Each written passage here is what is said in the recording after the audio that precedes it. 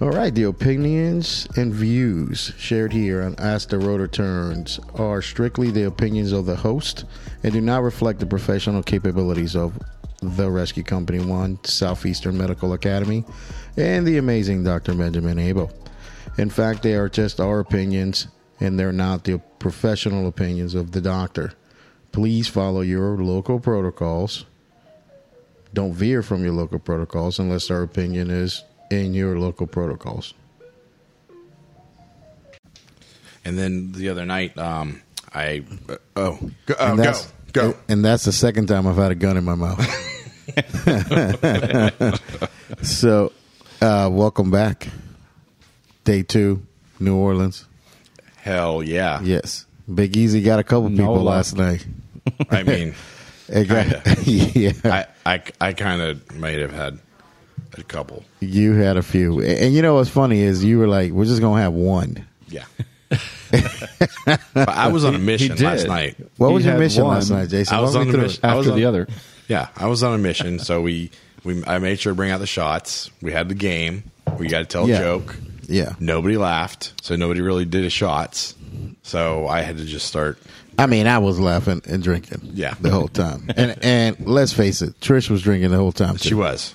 So, but went to class today. At least one. We actually went through a few classes today. And we've been talking about it all day. So I said, hey, you know what? Let's record some of this stuff. Some new things, some old things, some things that could be done better. But the first thing, we walked in today into the Dr. Antebi, kind of going through some of these. What did he call it, Cory? 5 protocol changes, I think, that need to be made or something like that. Pull that mic over to you. Yeah.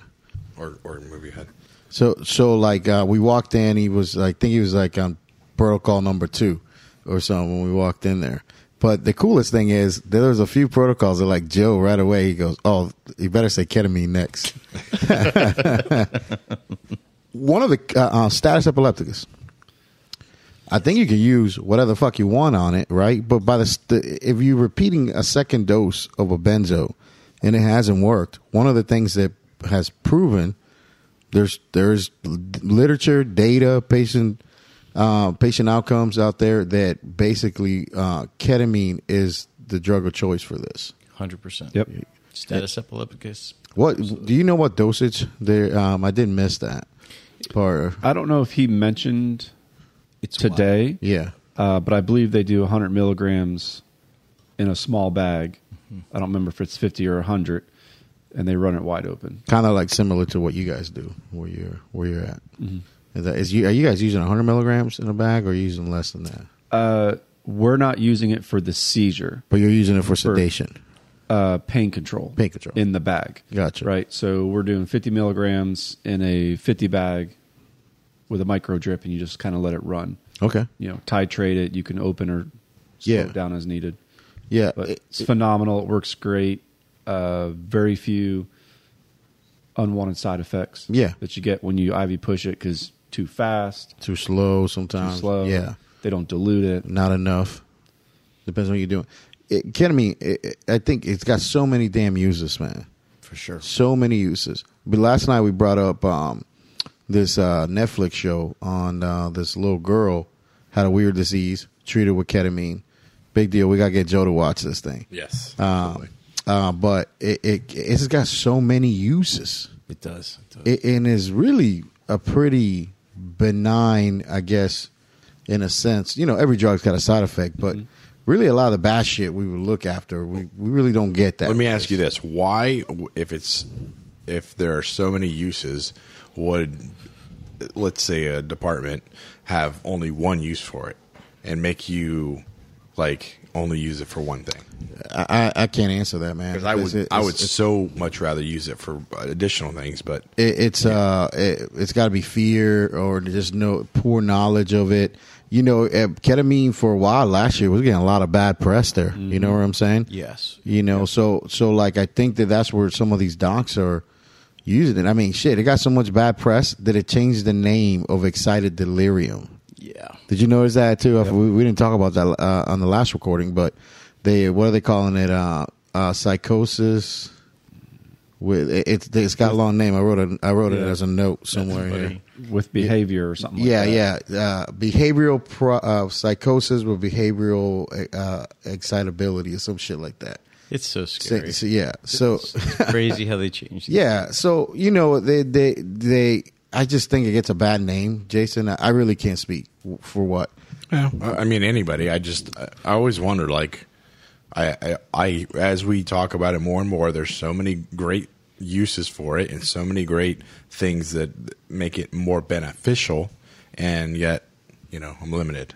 Yeah, we've done a lot of trial and error over the years. We started carrying it once that incident occurred in Miami with the guy eating another guy's face. Oh yeah, remember that? Yeah, the bath salts. Bath salts. That was the big thing. Man. So we first got it for that. So once we saw how effective it was, and kind of knocking someone down that was fighting us, because we had a lot of those, FLACA calls at that time. Like, wow, doc, would this be good for maybe facilitation and intubation? And she's like, okay, yeah, we got to change the dose. Then I read some things in the special operations EMS journal that comes out. And they were talking about twilight doses for the flight medics being able to manage multiple IED patients and not having to deal with airway issues. And they were saying that like 50 to 100 milligram test subjects of like 200 people that they had was really great, because they didn't have to facilitate an airway. They could manage them for their pain and the shock with those doses. So we started doing that for pain management. So we use it for pain management. We use it as anti-seizure medication if benzos don't work. We use it for delirium. We use induction. It for intubation. We use it for pretty much synchronized cardioversion. We use it for transcutaneous pacing. So we use it for a lot of different things. Now, with all of your dosages, any of you guys, do you base it off of the patient's weight? Yeah, we do a per kilo dose. Not ideal body weight. No. So it's a per kilo dose, man. So like, and this one you want to be close to the weight of the patient, because it's going to buy you the time you want. Yeah. So that was another. That's another thing that I just don't. I mean, I get it. Like initially, that's what they wanted. I guess maybe to underdose the person, because nobody is ideal body weight for the most part. No, Cory. I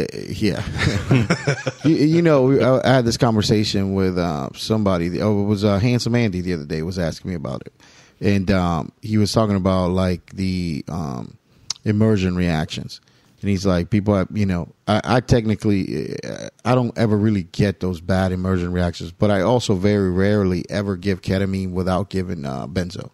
You have to. I always give a benzo. I was going to tell you, we had one case where we had given a lady ketamine, and about a month later, she came to the fire department, and she was like, please, if I ever call 911, never give me that drug that you gave me again. I had the worst terrors, I was tripping like crazy. Yeah. So if you give that drug without a benzoid, you're really going to have someone who could trip and have a negative effect. And I find that the trick is, if you're giving anything less than 1 milligram per kilo, even more important, you need to give a benzo. Because you may not put them into that complete disassociative state. That's right. So you're actually putting them right into the immersion reaction. You're not giving enough. Right. So if you're not going to give enough, you need to make sure you give that benzo. And believe it or not, it's not a big dose of Versed. Like literally like 0.5 to 1 milligram of Versed will get you, through when you're doing it. And again, one of those things. Consult your local protocols when you're doing some of this stuff. Now, on that, the using it as a chemical sedative, somebody who's combative. Yeah. A lot of people forgot those doses. Yes. Because we were using 2 and 400. It did nothing for anyone on FLACA. We were using 800 to 1,000 before we got any kind of like decent calming effect. Oh, yeah, absolutely. So you can't forget that sometimes when they're overstimulated on something else, it really blocks that more. Disassociate. Yeah, absolutely. Did you give anything else with it? Or was no, we just gave straight ketamine at that time when we saw a lot more of those. And then as that diminished, we started expanding its use. But, Yeah, those people are difficult to deal with. So IN, Yeah, and that's the other thing. You're losing some of the med through absorption and stuff like that. And a lot of people, drugs that get a bad name, and you're a combative patient like Haldol, Geodon, Droperidol. Like those meds do work. It's just you need to give something else with it. You know what I'm saying? So, so when you're doing that, you got to remember you've either got to put a benzo on it, let something like that work. When you're doing it. But anything else on that? Because it was pretty cool how quickly he went through some of these things. Yeah, he did. The best part about this, and I guess Cory does have like a podcast where they did these already, right? Like they talked about these. Was it the same thing? Yeah, I believe he did this talk at First There, First Care. Okay. The Eagles conference earlier this year. Yeah. And then, in fact, it was...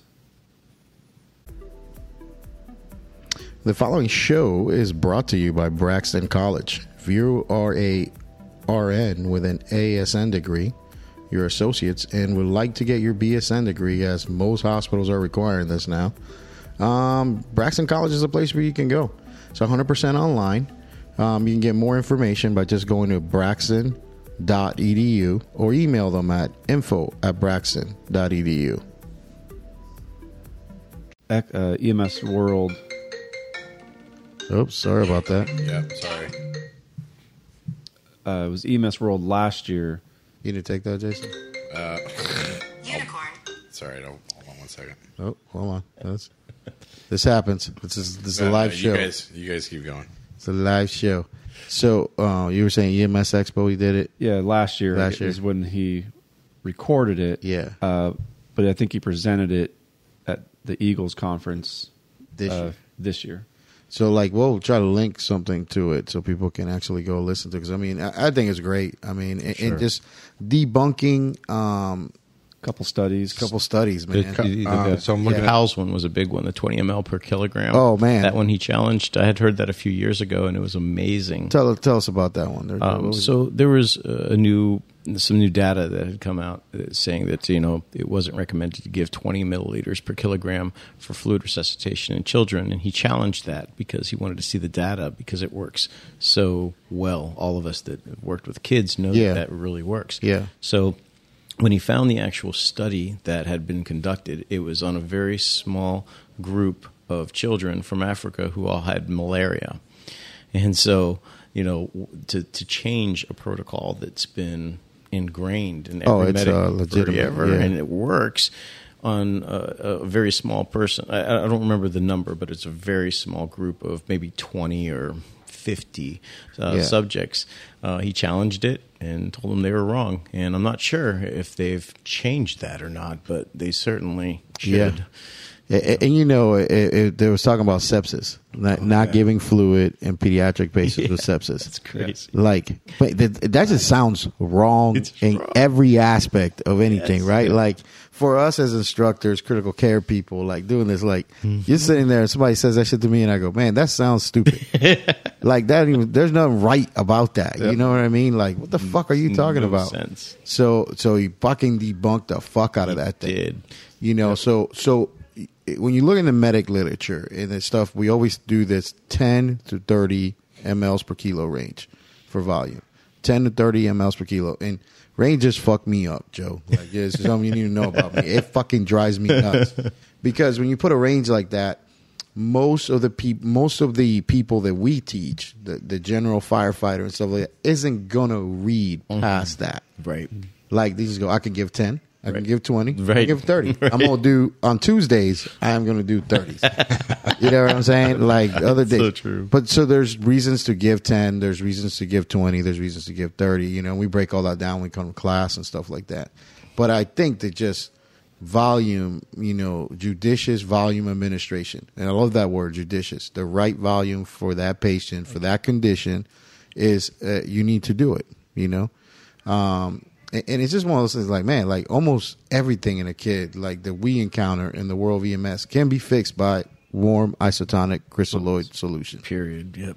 You know what I'm saying? Absolutely. That one was a good one. It was. And My favorite, again, is one of those where you're like, you quoted the study before you even got to the study slide. I was telling Cory, I'm like, man, this dude broke out a study out of like Africa out of his ass. Did he go over dual sequential? Oh fuck yeah, he did. That's cool. We talked about it. Looking at some of that. I learned about that. That's interesting. Yeah. Yep. So we've been doing that for a while. And you know this is the cool shit about this conference. 3 times today, and I wrote them down. Somebody said something in one group, presenter, a complete unattached other presenter used the same wording. Mm-hmm. And like you go, fuck, this got a lot of validation to it. So when we're talking about double sequential, and I don't know if you caught this or not, he was talking about the changing vectors. Yes. So he says if you can't convince people where you work to do double sequential, if you shock apex, then do anterior posterior. So you do one, that didn't work, change it, do the other 2. It's so cool. Yeah, and he goes, the vector directions is what you're trying to do. It didn't work in that direction, do it in the opposite direction. Yep. You know.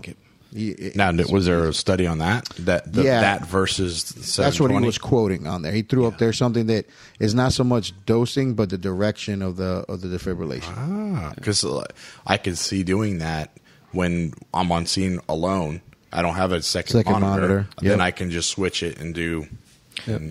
Throw a second pair of pads on. Yeah, I literally never thought of that. Me neither. That's a first. I was going to ask you about that, Cory. So definitely, you're not ripping pads and putting.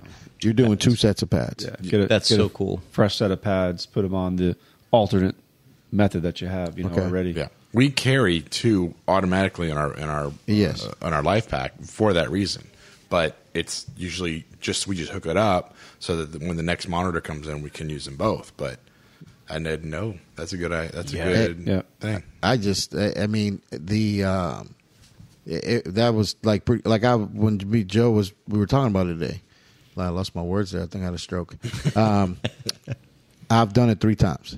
That's so cool. 3 people that we've done it on that wake the fuck up when we shock them. It's amazing. Like not like wake up later, like woke the fuck up. Wow. Like they start and then they get that cough and you're like, shit, I think this person's talking. They go, what? Then I'm like, this dude is talking and shit. I'm like, stop beating on his chest. He's okay. But yeah, that shit works, man. Wow. Did he talk about hyperventilation as well? Yes. Yep. I walked out a little bit on that. I don't know if one of you guys talk about it because I knew there was something about like 1 every 10 seconds is what he was saying. Yeah. Was good. Which he changed for everybody, right? Peds, adults, and everybody. Yep. So this is how I've always thought about it, and I could be wrong, but the way I've always thought about it is we have a specific range that we breathe, 12 to 20, depending on how fast you breathe normally, right? And your heart rate is from 60 to 100. That's just normal. And then your capno is 35 to 45. So when the person's in cardiac arrest, their heart is not beating at all, and then we start doing CPR, we're only doing maybe 25% of the heart, right? So why wouldn't it be around that same range, that lower number? We're breathing slower, because the heart's beating slower. Why would we not breathe slower? I guess. Yeah, I mean, and one of the interesting things about today was that, again, this is one of those things that was repeated in another place by somebody else, called the princess breaths. Yes. Right. High quality CPR is compressions, and like compressions, compress. Doing that 30 and 2, but really not wasting too much time for the 2s. Yeah. Which now really makes sense. Something that happened the other day in the AMLS update. And sometimes my brain just ties things together, and it just came in, and I go, you know what? I'm making a note of this. The other day they made a specific point about drowning patients, making sure following AHA standard, which a breath every 10 seconds is an AHA. You know what I'm saying? Yeah. So following the AHA standards, like that was something. So but it's hard. I caught that, and they said that. Yeah. But What I'm curious to get clarified, though, is AHA and drowning is still an ABC. Yes, Correct. Yeah. Yep. You know, so we're still going to follow ABC and not the CAB for drowning. Yes. It doesn't make sense to me. Like, strange. Yeah, like where are you getting the data from? That's what I want. Because you're getting fucking resuscitations. Like that dude up there today had an airplane thing. I'll let Corey talk about this because that shit was cool as shit. Oh, that was amazing. He's talking about it. So what they're doing is working. Yes. Why isn't the standard like American Heart training following those standards? Like I don't know. Yeah, that was a whole separate presentator. Yeah. Do you remember, Joe, where he was from? Hilton It's Washington Island, State. Hilton House. It was like an island or something Yeah, in like Washington that. State. Okay. In Washington State. You know, Do you know what? which speaker was this? I'm looking at the notes. He was What was Followed the 5 protocol one. Yeah, it was right after that. Let me see. Yes, this one right here. High quality CPR, I think it was. Oh yeah, yeah. Yeah. So Hilton. So Isn't that Washington State, right? what they're doing I is wrote just it down. phenomenal. And I'll look it up. you know, sitting down, I think we were expecting a lot of like how to perform high quality CPR. And that really wasn't a lot about his actual presentation. It probably the biggest takeaway I got from that one was his checklist, Amazing. right? Yeah. Just to, you know, at some point we look at the checklist to make sure that we have all the major, everything was covered. right, the key points. Yeah. But on the backside of that checklist was basically your ROSC. So when you get ROSC, you know, this is what we do. But at the bottom of that, I was telling you was getting the names Yes. and the phone numbers of all of the bystanders that provided any assistance, right? CPR, if it was stop the bleed, stuff like that, as well as family. And that information was being sent to the chief immediately, like before the crews are even off the scene. That's crazy to me. Right? That's awesome. So now the chief is immediately turning around and calling these people to make the initial contact and keeps everyone together in the loop and brings them all together, you know, after the event, you know, with the crew, the dispatcher, the bystanders, the surviving victims, the family, which was phenomenal. And he was talking about how all these people have connections, you know, from the patient to whoever. Yeah, the two like West Point graduates, you know, graduates, or the one gentleman who had just lost his mother, and she was like a Mary Jane or Mary Ann, something like that. And then the bystander who did CPR had the same name. Same name. That's pretty fucking cool, man. Right? So very, very unique. And then the airplane, I don't remember the exact what it was. It was like a miracle of, do you remember the flight? Miracle flight or something like that. Yeah, it was a miracle flight. But it's survived. it's just a mock-up of like when you go in to buy your airplane seating. ticket. Your seating ticket. Yeah. And their goal is to fill the entire airplane with survivors. Yep. And it's amazing how many survivors they have. You know what I think though, I think there's a connection here to TRC-1 and this dude presenting. And I'm almost positive. That island that dude's from Washington. Hilton Head. South Carolina. The South Carolina? That's where he's from, but I don't know if I think it is. I saw alligators. I saw alligators, so I think it's probably there. Yeah. Is like one of the first, like we just, like when we went to the Carolinas this last year to teach, we taught the people from there. Very cool. Like the helicopter crews and stuff from that island. We taught. Mm-hmm. That's on the MedTrans program. That's cool. Yeah, so I thought it was pretty cool on that. So, you know, again, man, I love this stuff. It's been a while that I haven't been teaching at a conference, that I haven't been working a booth or something, that I can actually go to a class. Yeah, I love it. So it's nice. It's been pretty fucking cool to sit in a class and like listen to people and stuff and put different, you know, little points and stuff together. And, you know, it's awesome, man. Like I love this learning shit. And amazing. I do think that sometimes some presenters like do make general statements in a class and then they're fucking full on wrong on something, some shit that they say. And it's like, man, when you make a statement, especially challenging a group, you challenge a group, let's say you challenge the American Heart Association, and you go, hey, we do I think the statement was ACLS is made for a small group of people. Got it. Yeah. Right?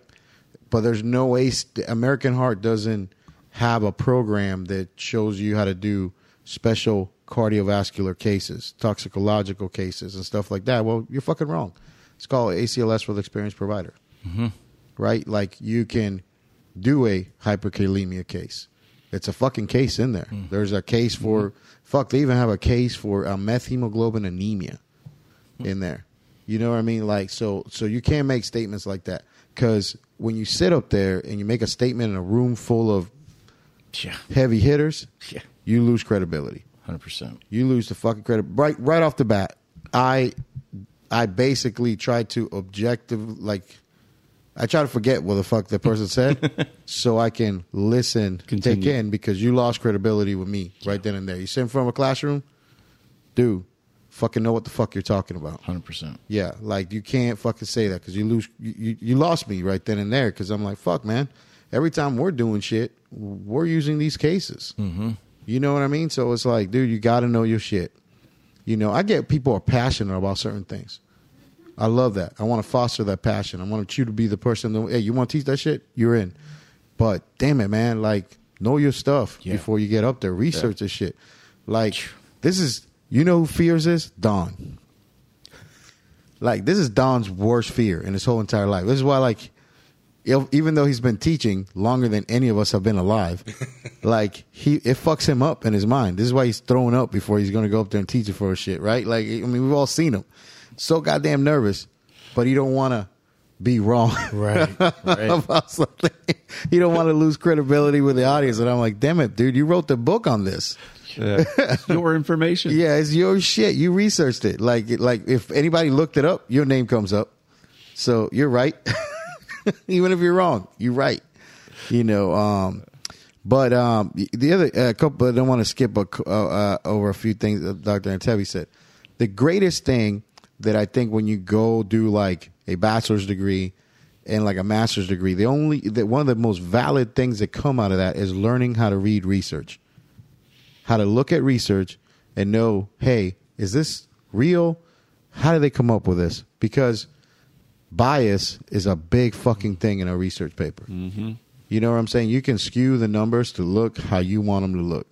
And you have to, especially when it's medicine, man, you gotta fucking read the nuts and bolts of it. Yes. You gotta look at this shit and like be critical, have a critical eye when you look at this research. How many people they use? How many people went into the research and how many people got like thrown out of the research and to come up with these numbers? You know, like that is, and you know, I have worked for 20 some odd years in the Orlando health system. You know, allegedly, you have to say allegedly. And in that 20 years, one of the scars and things, and this guy's a cool doctor now, but is a doctor that did a study out of there. And he did a study that was skewed to basically make it look like the paramedics should never touch airways. You know what I'm saying? But till this date, no matter, like, it's one of the most notable quoted papers on bad research that in any master's program, medical school, you name it. Wow. That it's one of the top 5 papers are used to how to not do research. You know what I'm saying? Like, it's fucking insane. Oof. And Don quotes it a lot when he's teaching his capnography class. He says that shit all the time, and I'm like, man, you know, let's not piss everybody off, man, when you're doing that. Am I missing anything else that like Dr. Antebi went through? I know he talked about DSI, RSI stuff. Yeah, he recommends DSI. You know, they start with their sedative, which for them is ketamine. Yep.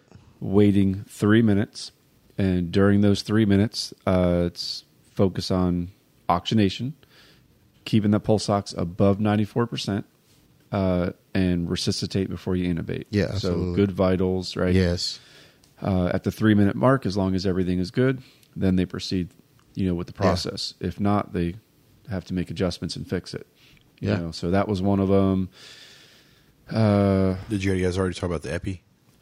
No, we haven't. That's a good one because we brought that up when we were eating lunch. Was that the bradycardia impedes? You did talk about that one. Yep. And then were you talking about the epi and the VFib though. Yeah, cardiac arrest, dose epi, and it says pediatric bradycardia. Yeah. So the pediatric bradycardia one, if I remember correctly, were the ICU children. Yes. All intubated. Yep. The only survivors were kids that weren't dead. That weren't dead. Yeah. They were technically bradycardic. Yes. So they were not in cardiac arrest. Yeah. And I think that's where the respiratory rate one came from, where they were saying try to, ventilate 20, 30 times per minute. And no. We shouldn't be doing that. It's way too much. Yes. So that's where he came up in his agency, the 1 breath every 10 seconds, regardless. Yes. Once you have an advanced airway. Yeah. And then the epi was basically treating the American Heart Algorithm. If you're treating asystole, PEA, or bradycardia in the pediatric patient, high quality CPR, epinephrine, right? And like he quoted it, just that isn't necessarily the thing, and you should consider that bradycardia to be more like how we would treat a cardiogenic shock in an adult, right? We would do a epinephrine drip or a push dose pressor. Of epinephrine. So you're not necessarily compressing on this kid, but just treat them with the epinephrine. And I think Palm Beach County loves push dose pressors. Mm-hmm. It's quick, it's easy to do, and if you're not, and it covers everybody, right? Like, because I think they give them pumps, right? They have pumps in some of their units, do they? I can't say for sure. Yeah, but like. It covers, if you have a pump, you're going to give push dose pressure while you're setting up your drip, right? But if you don't have infusion pumps, then the push dose pressure is going to get you to the hospital. So it covers everybody. Makes sense. It's very quick, very easy. Absolutely. And I think it's just hey, while I'm setting this up, I'm going to do this. And I do that now in my current position. So like I'm going to push dose press till I get the drip setup. And I can tell you that allegedly that push dose pressure thing is not in the guidelines. You know what I'm saying? Allegedly that may not be in there, but it is standard practice, and it is how you would do it, and it's defendable. And my outcomes, aren't bad. So I think that right away that's a good, I think that's a good thing. And again, debunking a lot of shit. The one that I have to speak about because this affects my current job, allegedly, is the antibiotics pre-hospital. You guys are like that about giving antibiotics pre-hospital. Some people only do it for the open fractures and stuff like that. However, there's a lot of other situations that, man, it's super fucking beneficial to give antibiotics because the door-to-drug time for some of the antibiotics is so long. You know what I'm saying? So putting some of these broad-spectrum antibiotics out there it's absolutely fucking life-saving in the septic shock patient. Fluids, early antibiotics saves fucking people. Yep. It does. I mean, we use two wide spectrums. We use Ancef and Rocephin. Yeah. And it's paramedic judgment because we have a wide variety of possibilities, but most commonly it's going to be shark bites, right? Which, open fractures or any type of, road rash where you have exposure to, some nasty stuff, septic shock, obviously. Yeah. Those are meningococcemia or any type of, suspicion of that. So those are...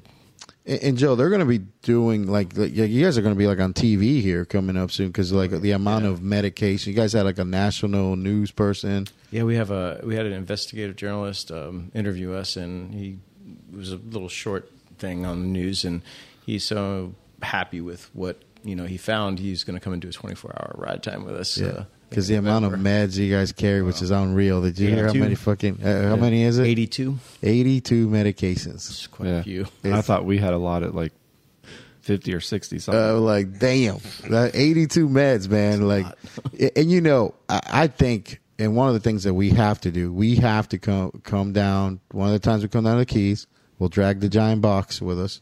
Awesome. And we need to record your medical director. Oh, she would love it. How old is she? Tell everybody. I think she's late 60s or so. I never ask her age because to me she has never aged. That'd be rude. She's sharp as a whip, and there's nothing that I can ever bring up that she hasn't already studied. She's awesome. Up to fucking date on shit. Everything. Like, awesome. You know what I'm saying? Yeah, like, I want... That's how they should be. Yes. Yeah. I want every other medical director. Yeah. You know? I want every other medical director to fucking shame. Yeah. Shame on you. Shame She on trusts Yeah. us too, so Yeah. we don't want to disappoint her. So she doesn't have to be over the top of us, but she reviews all the significant case studies, and Yeah. she's up on the latest stuff. So damn cool, man. Did you guys talk about the whole blood for trauma cases at all? Yeah, basically, guess what? Whole blood works. Okay, good. Period. Yeah. It really does. And the only other one Absolutely was works. Yeah. distal femoral IO access for pediatrics. Oh yeah. Yeah. Yeah. I don't. So You know, something about, what did he say about lack of training? Lack of Yes. training Right. rates. Yes. So Which is they funny. don't have a Yeah. distal femur like easy IO, device to drill into Right, right now. yeah, right. So what did he say? Just Go to Laerdal and tell them to fucking make one. go there, but he said just take the humeral head, Yeah. Right. They- flip it upside down. Yeah, the prop. Flip it upside down. Yeah. That's it. Pretty much. Now you But have you- a training device. But you know what's cool about it is that we're doing a cadaver lab for him in his one of his bunch of his departments. We're doing 3 days over there, and one of the things that we normally don't have legs on our cadaver, we get a bust. So the lab that we're doing, we are going to bring a leg from the whole leg except for the foot, I think. That's so cool. Just so we can do the different IO sites and all that stuff, because somebody requested, and it's like, you know what, we never thought of, we asked, and you can get a leg. So we got a leg coming. I'm gonna order some stuff so that I can do a knee replacement on it while Yes. I'm there. Okay. Yeah. Let's let's keep that in our side pocket right now. Not saying no on that. All right. But the study that he quoted on, and I wrote it down. I just can't find it right now, for the anti-whole blood study. Like, I Yes. think that was that the refill? yeah, refill study. Yeah, the refill. Oh, and like, it was man. done over in the UK, maybe. Yes, Yeah. it was United Kingdom. But he was like, "Shame on you." 1 hour he goes, before the blood came on. yeah, Yeah, Yeah, he They goes- took 55 minutes before they started Yeah. blood. That's like, come on. Yeah. What do Hello. you think? Hey, goes, shame on the New England Journal of Medicine. That's what he said. I was like, damn. But you know what's funny is that allegedly in a place called County of Lakes, they have the medical control there has used that study to tell these people there allegedly that blood isn't required in the pre-hospital setting. It's so nuts. It's so nuts. It's crazy. It's so fucking stupid. I cannot even fucking imagine. You know what I'm saying? Like, We're in a very beautiful city called New Orleans that actually has Yeah. blood on the blood on ambulances. the ambulances. Which is The amazing. ambulances here carry So blood. 2 ambulances, and I think it's 4 EMS supervisors. Yes. Amazing. Yeah. Like, come on, man. That's I hate how some docs use their position of authority to just fucking dumb down the system. Yeah. You know what I'm saying? Like, damn it, this is fucking medicine, people. Yes. Why are we dumbing this shit down? And then they sit there and bitch about how we teach it and how we, the pass rates and this and that. I'm like, fuck you. Fuck you and your judgmental shit about this. You're not doing anything to improve the system. Here we are working our asses off to try to make it better. It's true. We went from there though to a cardiac presentation. Yes. I thought there was a lot of good points. Good. Yeah. It's good. There's a lot of stuff, but too much stuff for an hour. Yeah. Yeah, it was really compressed. Yeah. They couldn't really answer questions that I think some people had, but it was good. As a man that has many illustrations of cardiac stuff in your notebook, I love his pictures. I need a copy of that. I love his pictures. You have to. It's We definitely. were walking out, and I said, "I want to see his book after this." Yes. Yeah. I bet you were having a seizure back then. I was. He looked like Bob started to Ross like- drawing all these happy trees and stuff. Oh, man, goodness. you definitely have a passion and a way to present cardiac stuff that's awesome, Joe. I thank really you. love it, man. I try. But we could have had any of the topics that they talked about up there. Could have been a 4-hour topic. Absolutely. It's just, I get it. It's more of an event. Hey, we're building on shit you already should know. Cool. Let's come in there. but I think it needed more time. Way more. Yeah. It needed more time and more of a focused draw to it. Now, I'm going to tell you something that I didn't know that I learned today in there, that V4R being a good predictor.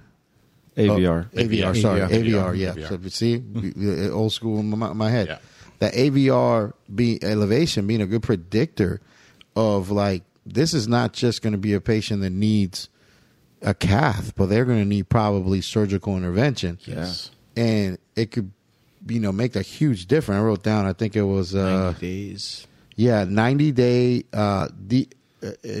can predict 90-day mortality. Yes. It's incredible.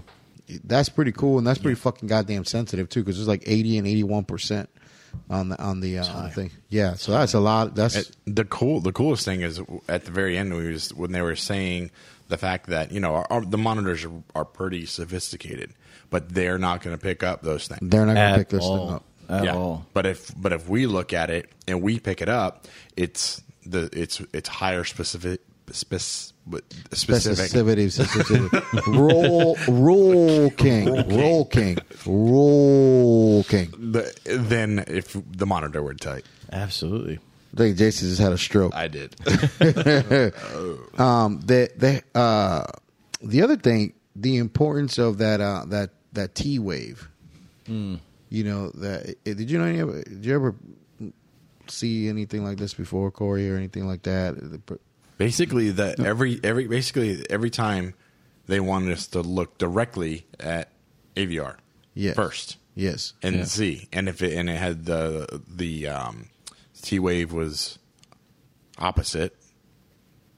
Yeah, so if the T wave is showing positively and your leads are placed correctly, then you're showing elevation in that lead, right? I think we're getting there. But that hyper acute, tall T wave also is like a part of a few of the topics that they brought about, like and I always forget that dude's name. Hold on, D Winters T wave and all that stuff. Yes. But AVR was the big thing. The That big was the thing. focal point. I think they could have done the whole lecture, like you said Yes. earlier. Oh, yeah. They could have Just on treated that. AVR. I agree. The importance of AVR, Yeah. like right then and there, man. Just boom, right off the And bat. that would have been it still would have been a great topic to cover that whole thing, and I'm sure a lot of people would have come just going, "What the fuck, AVR?" They would have Exactly. left mind blown. Yeah, 100%. exactly. Besides, I hate saying this, but probably very confused. Yeah, Yes. Because it was just too much too Too fast. much. That's the problem. It's like when people can't even tell you what AVR stands for, that's usually a pretty good indication, that maybe they should take 12 lead before they really dive into some of these Yeah. specifics. Otherwise, you're just memorizing pink paper in certain components. And then we go back to the whole, training a primate, instead of understanding the pathophysiology behind it. Augmented voltage leads, it sounds like such an incredible, phenomenon, but it's a singular lead. Our 1, 2, 3 are the bipolar leads. Yeah. 2 to see one view, and these are additions. Yeah. And when you wrap your mind around that concept, and the direction that you're actually looking at, you can understand why AVR is significant. Yeah. It's And it's just more tools that we have that can help you be more on point with your shit. Absolutely. So it could have been just on that alone. I don't like things that get brought up during a talk and then left unexplained. I agree that there was a little bit of that. I think it was because they were rushing trying to meet that 1 hour or whatever it was. Yeah. Oh, I thought we were talking about sampler. Oh yeah, Still didn't find out. We still don't know what R stands for. Oh, man. the search continues right now. Sampler. I have actually had a conference call on this today. Oh my! And I've got I got people at we may not be sending rockets into space right now until this fucking question is answered. SpaceX is concerned. Oh, Allegedly. I love it. Allegedly, we got fucking. I got I called my brother's alma mater at MIT. Like they got them working on it. There's boards.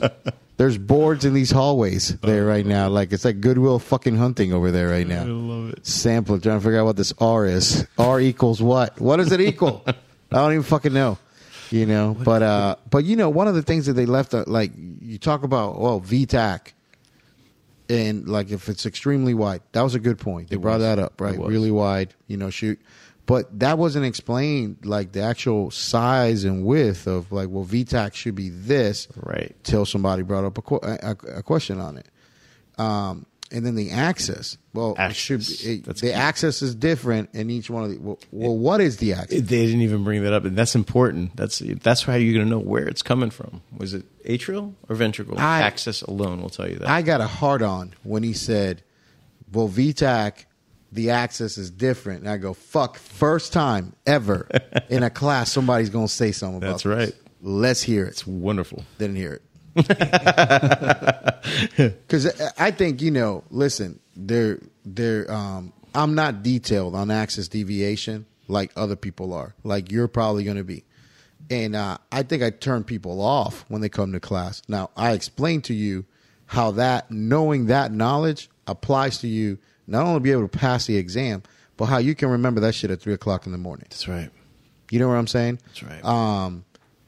Like Scarbosa criteria, I completely explain it way different than either one of those two. But I will take both of those people on and look at left bundle branch blocks, and I'll get a Scarbosa criteria right more than them. I swear to you. I'll put my fucking money where my mouth is on that one. That's awesome. And it's just because I've done this with people. Like I've gone 100 EKGs with somebody one time, and I go, this Gordon, who the fuck knows? Positive STEMI. Tell me about it.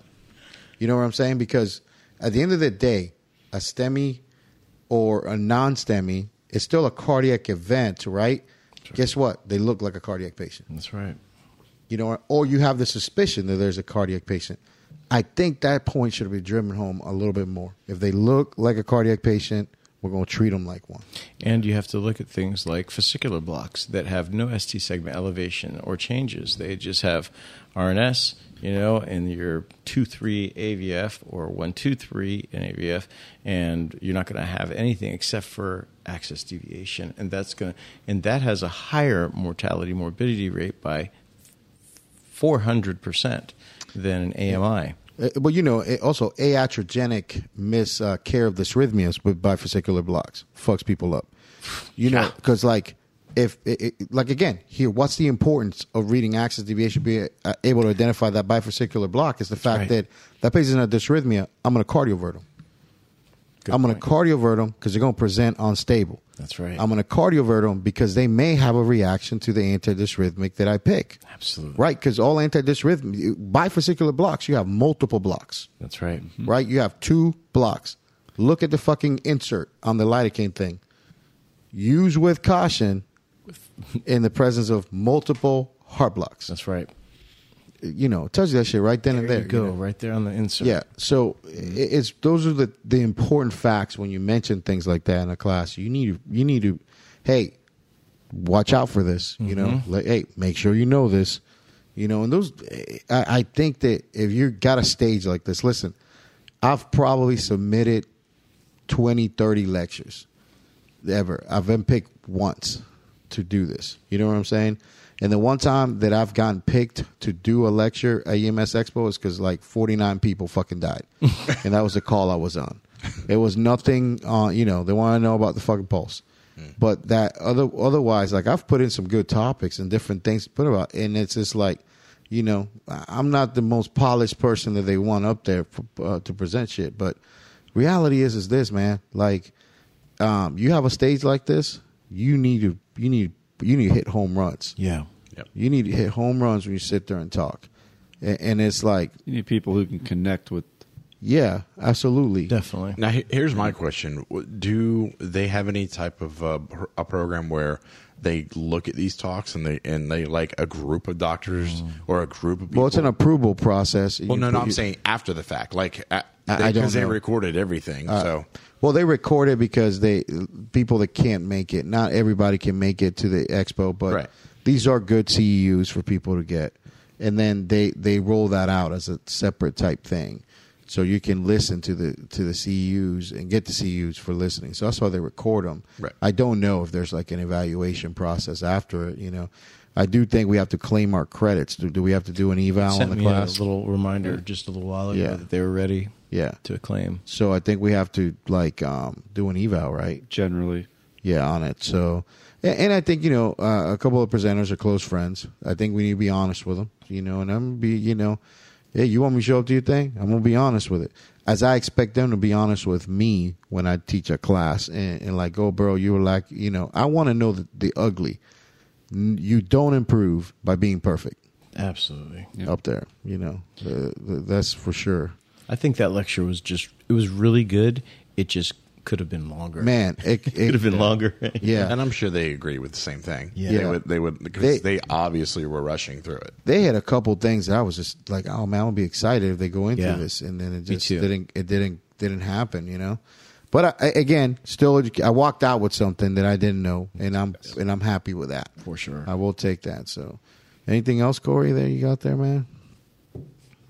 Yeah, Corey's shaking his head now. No, he's shaking right now.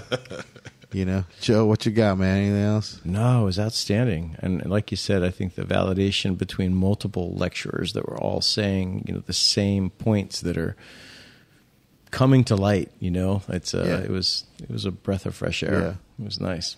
The lecture that Jason missed this morning because he was still in bed when all of us were in the place. I don't know what you mean. Yeah, like the DeMar Hamlin resuscitation. They were going through that this morning. Yes. Exercise-induced cardiac arrest. That was cool. That another thing that I learned today is that could happen in like an hour after the exercise. Like it's common to happen with this shit. Cool. So, and the importance of having emergency action plans and stuff like that. I think that'd be a good topic to have. That was good. Show. Yeah. So, well, I got nothing else, Jason. All right. I'm gonna drink more. Awesome. We're in the Big Easy. See ya. Bye.